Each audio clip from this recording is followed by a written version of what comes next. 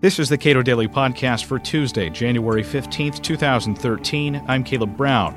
The contraceptive mandate buried in Obamacare effectively pits the law against the religious liberty of Americans. The government's remedy is to provide piecemeal exemptions and otherwise delay dealing with the matter head-on. Ilya Shapiro, a senior fellow in constitutional studies at the Cato Institute, says it's a small island in an increasingly collectivized religious landscape. When we talk about religious faith as it applies to constitutional law, in reading what you've written here, it strikes me, and I think it should strikes a lot of people, how narrow they've construed this idea of conscience. That's right, and we're talking in the context of Obamacare, of course, because that seems to affect every aspect of public policy and philosophy these days. In terms of the so-called contraceptive mandate, that is, that the qualifying insurance plans have to pay for all sorts of FDA-approved contraceptives. And I have no problem with these contraceptives, but a lot of people do for religious reasons. And so they're in a bit of a conundrum. Early on, the Department of Health and Human Services exempted religious organizations, defined narrowly as worship organizations, churches, purely religious service organizations like that. There was still an outcry because, of course, a lot of churches and other religious groups operate schools and homeless shelters and hospitals and things like that. And those wouldn't be exempt. So the church would have to choose between giving up its service activities or compromising its faith. So earlier last year, 2012, a couple of religious colleges, Belmont Abbey and Wheaton, filed suit against Obamacare, against the Department of Health and Human Services, with religious objections.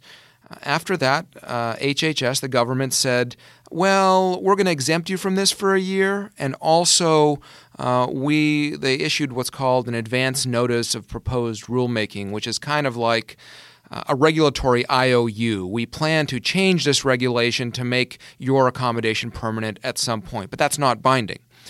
And so the government argued successfully at the district court level that therefore the colleges didn't have standing. They were exempt for a year, the injury was speculative, and they already said that they're going to fix this.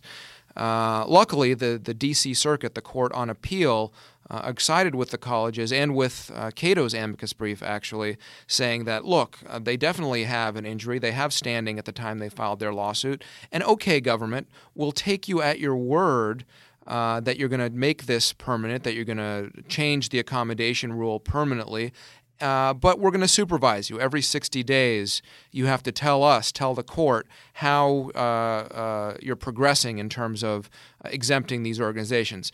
So assuming the government's not in contempt of court, we'll at least have permanent exemptions for service organizations or religious groups that do something more than simply worship. It seems to me that there may be a problem here is this idea of using a notice of proposed rulemaking, which is a standard part of the regulatory apparatus, the federal government, as a legal matter.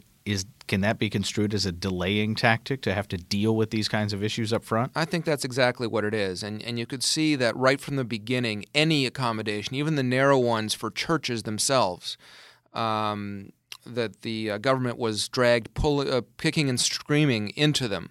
They didn't want to give even an inch because they thought that protecting women's health trumps religious belief. To my mind, I don't see where the conflict is. If you get rid of the mandate, women would still be able to buy contraceptives and get abortions and whatever other activities and processes and products are legal. This is about whether the taxpayers have to pay for them. But there's an even broader issue here. Even if the government complies with the court order and allows religious colleges and hospitals, etc., to be exempt from this employer mandate to cover things that they are religiously opposed to, that doesn't apply to for-profit institutions. So, for example, most famously, Hobby Lobby, which is a huge company, I think annual revenues of over $2 billion, the arts and crafts supply chain, owned by a religious couple that objects to contraceptives as well.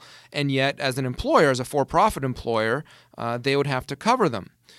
Now, it seems to me that, Hobby Lobby and other similarly situated groups, companies, not nonprofit organizations, donate to charity, do a whole host of things that might benefit society in the same way that colleges and hospitals and everything else does.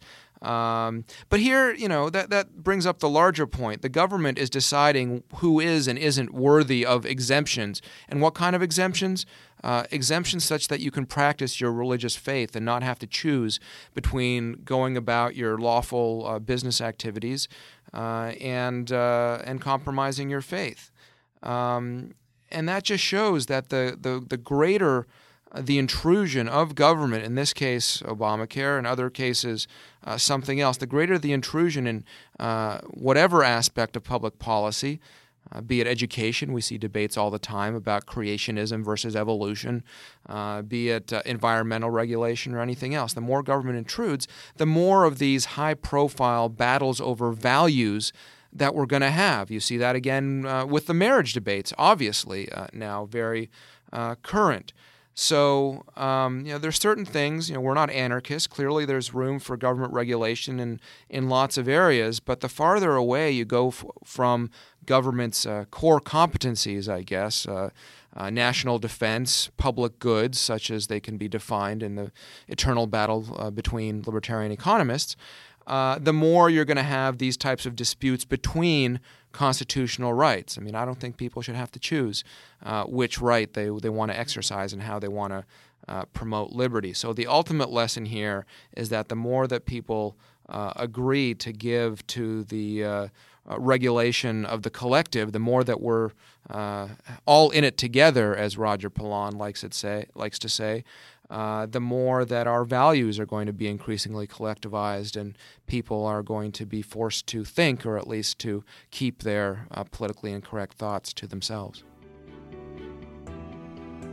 Ilya Shapiro is a senior fellow in constitutional studies at the Cato Institute. You can read more of his work at cato.org.